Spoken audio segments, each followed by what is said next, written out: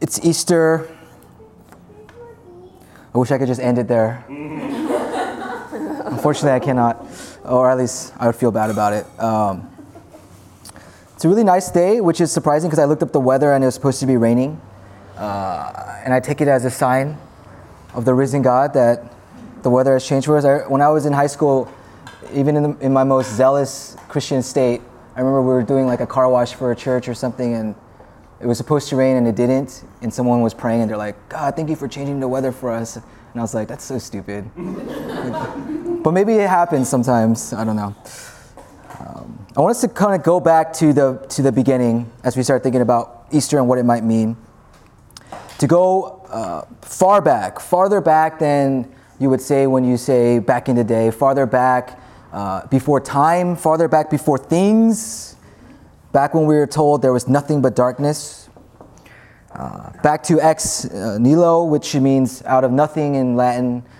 The creation myth of Genesis tells us that God spoke, and out of this nothing came forth light and water and land and all the stuff and all the things in the world. And God spoke into being creation, and out of nothing came something. What God might have said, what it might have sounded like, what language it was in, I don't know, but the idea is that God proclaimed life and it became so. Prior to this passage we read, when Jesus of Nazareth was executed, he had been handed over to the enemies by his friends. He was convicted in a farce of a trial, if you ask me, having cried out to God on the cross in a moment of abandonment, laid in a tomb. Those who had devoted their lives to his teachings, who had dedicated themselves to following this guy around, literally following this dude around for years, found themselves with nothing but grieving, mourning, weeping. I think it's hard for us to imagine being in that place today. A few of us sort of live with that kind of investment in something so crazy as the idea of a Messiah. People who follow Bernie Sanders are probably the closest we have to that today.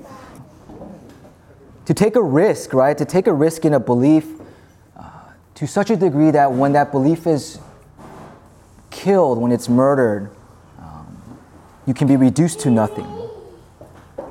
This nothingness of pre-creation that I'm talking about, laid on top of the nothingness of death.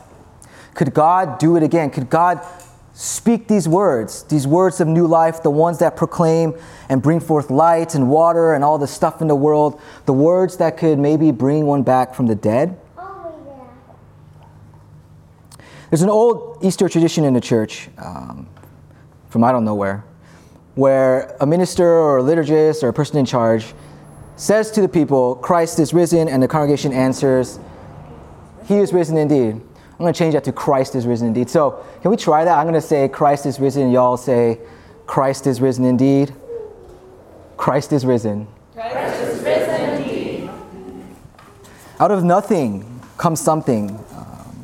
Again, spoken into being, altering the very nature of reality. Words from God, words from us, the power of that proclamation to change things.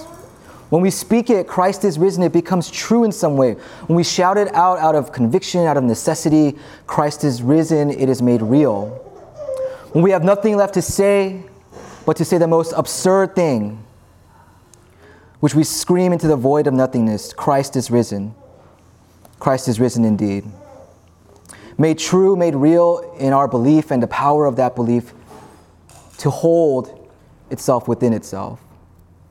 Now, the proclamation of resurrection of this Easter moment is not, of course, just for today or right now. It's not just for all the churches around the world saying these same things similarly. And this proclamation of resurrection is also not relegated to that moment where Mary sees this strange man in the garden. She's sitting there, she's mourning, she's weeping, she's so caught up in her grief that when she sees two angels talking to her, she doesn't like flip out, because every other example in the Bible, when people see angels, they like get really scared and maybe piss themselves, I don't know. But she doesn't even react. It's so normal for her because she's so consumed by this grief she has. Someone asks her, what's the matter? The gardener, she thinks.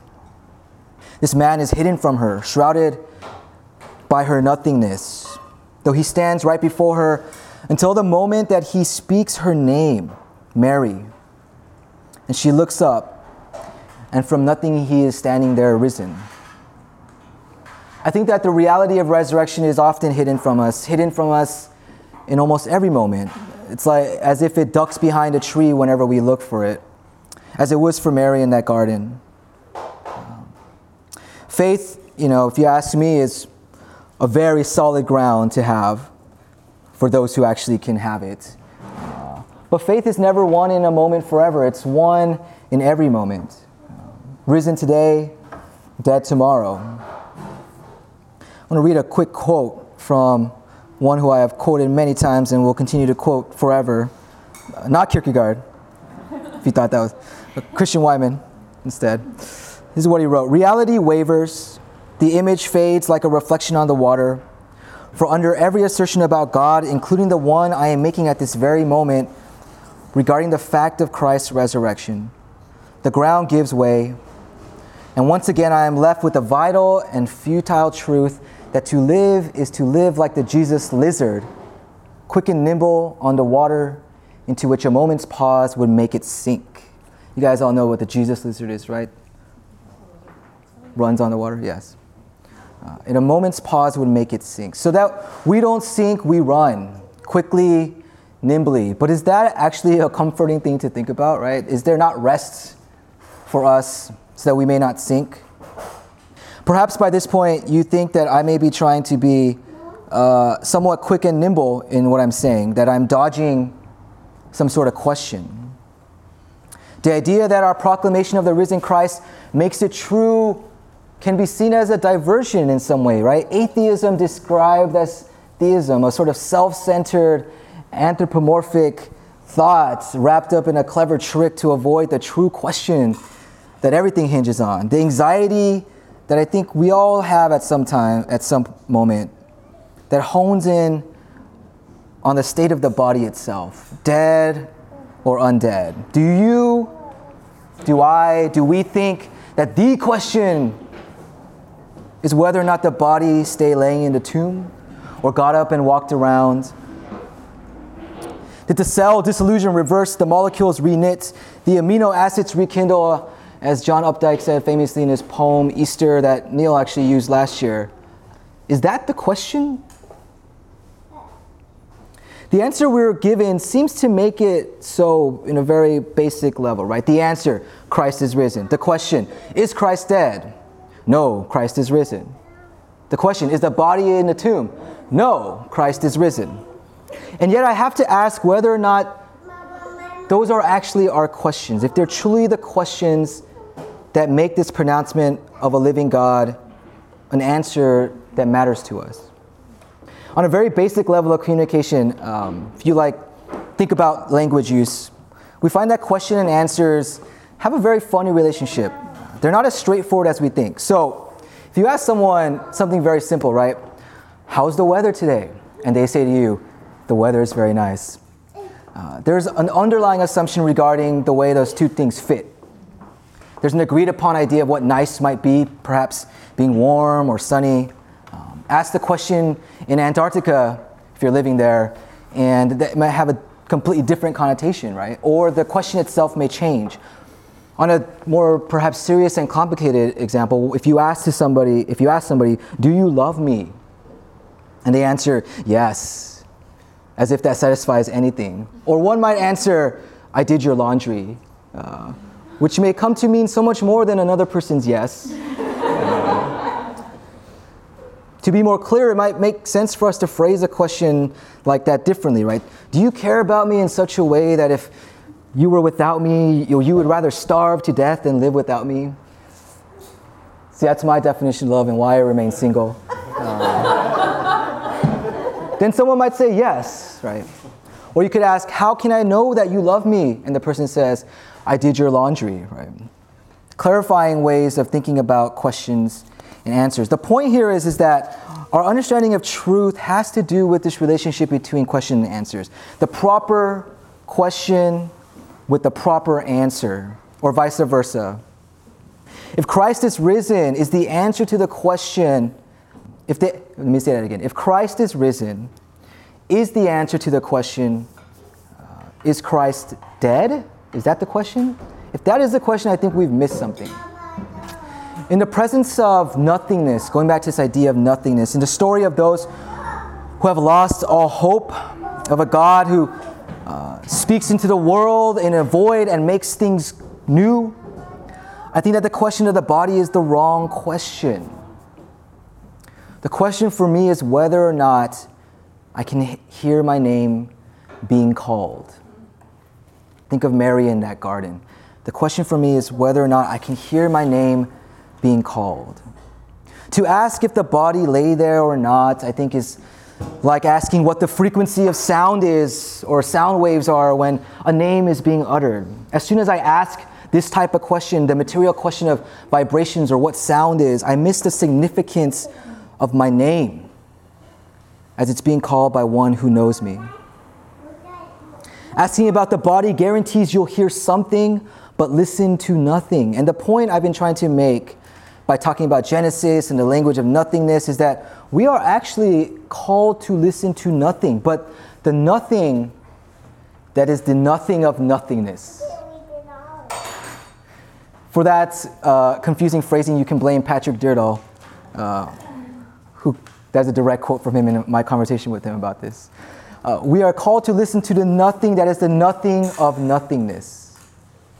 This nothingness out of which God spoke creation and still speaks.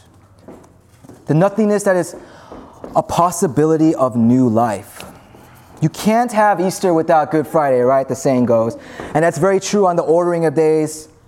But we're not saying here something as meaningless as March 25th comes before March 27th. That's a really dumb thing to say.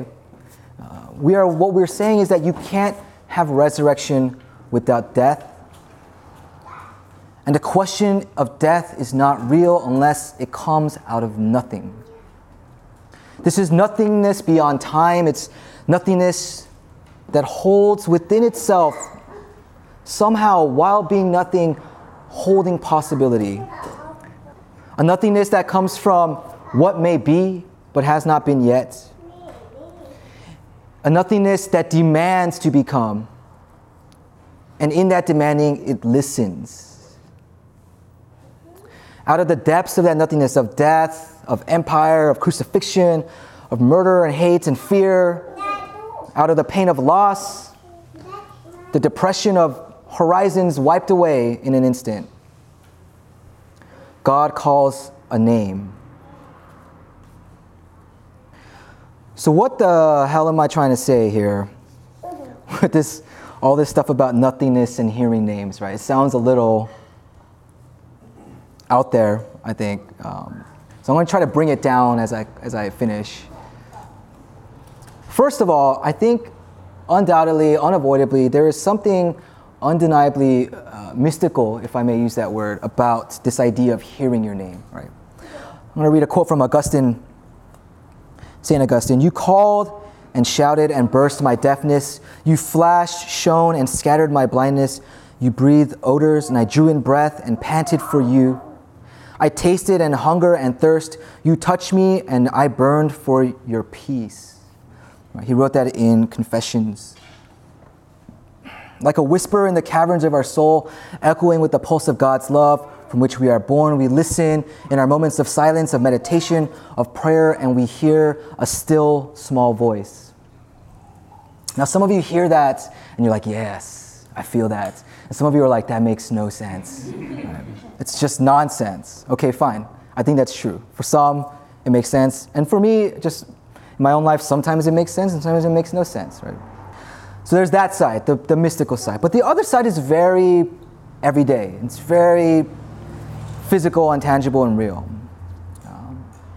And involves the hope and love that we offer one another in recognizing each other in the most basic and yet most intimate way, which is to say each other's names. Right? There's something extra special to me when I take communion, when the person who offers it to me knows me, or maybe they read a name tag or whatever it may be, and they say, Tim, this is our body.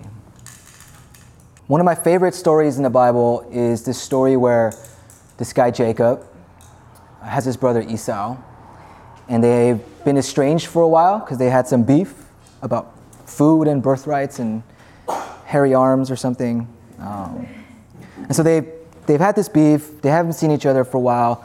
And they meet up in the desert. And when Jacob sees Esau, he says to him, to see your face is like seeing the face of God.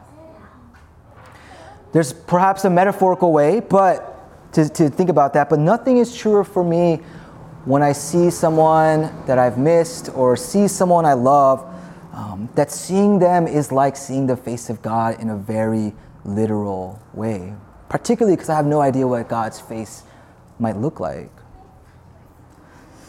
Neil, a couple weeks ago, he said something like, correct me if I'm wrong, Christianity is not about doctrines or a set of beliefs. It's about a way of life, a way of living amongst each other in community, and the practices that community participates in together. And more, when he said that, I was like, I'm not sure about that. But the more and more I thought about it, it does seem very true to me. And part of the practice of a community, I'm trying to say, is to get better and better at seeing each other, at saying each other's names, of hearing our names called by one another. To get better and better at speaking into nothingness that we all have in our lives. That when we are spoken to, when our names are called, that we hear it, that we look up, and our eyes are opened, and we see a Christ that is risen.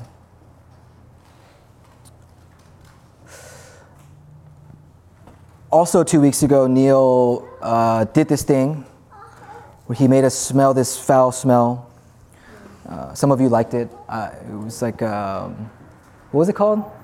Nard. We smelled the nard,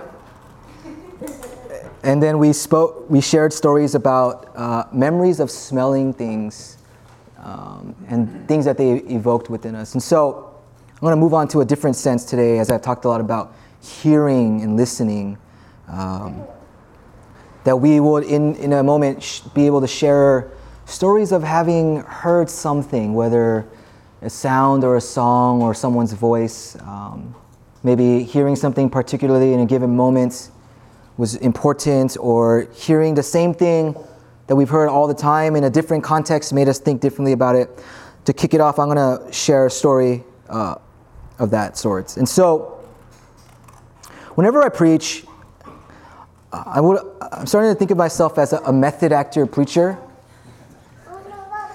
The agony I feel during the week I'm preaching is incomparable to anything else I've ever experienced. I really try to get into what I'm going to say. That I sort of frame a question and it consumes me. So weeks where I'm talking about something like hopelessness, it's not a good place to be. And so Friday was my mother's birthday. I never remember birthdays. My brother always texts me, yo, it's mom's birthday. I'm like, oh shit. So then I know I have to call. So I call her, happy birthday, mom, blah, blah. We don't really talk a lot, or we don't have great conversations, so it's very basic. And I just said so are you doing anything interesting tonight? And she said, no, it was Good Friday. So she was going to see a performance of Handel's Messiah at some church. And I was like, wow, that sounds really boring. Not real. But after we hung up, I was sitting on the couch, reading something in preparation for this, something really depressing, trying to get into the place of hopelessness, of nothingness, and feeling really emotional for a second, because I was trying to get there, and I was getting there. And then the neighbor upstairs above me was playing EDM music. It was like boom, boom, boom, and I was like, oh my God, I hate myself, I hate this world. And so I was like, I need to turn something on, but something without words. So I was like, I'm going to listen to Handel's Messiah. So I put that on, and I remembered as I was listening to it that my mother she's a pretty good violin player. She was in an orchestra when I was younger and had played in an orchestra that was doing a performance of Handel's Messiah. And I was around maybe 8 or 9 at the time, and I remember very specifically going to that concert and sleeping through most of it, right? because I'm 8 and it's not interesting stuff for 8-year-old. But I was hearing that music again and thinking about that experience and thinking about my mother and it being her birthday, and hearing again something I had heard through sleeping ears, 23 years ago. The connectedness to her that was very special. So I'm going to invite you guys to think about stories like that.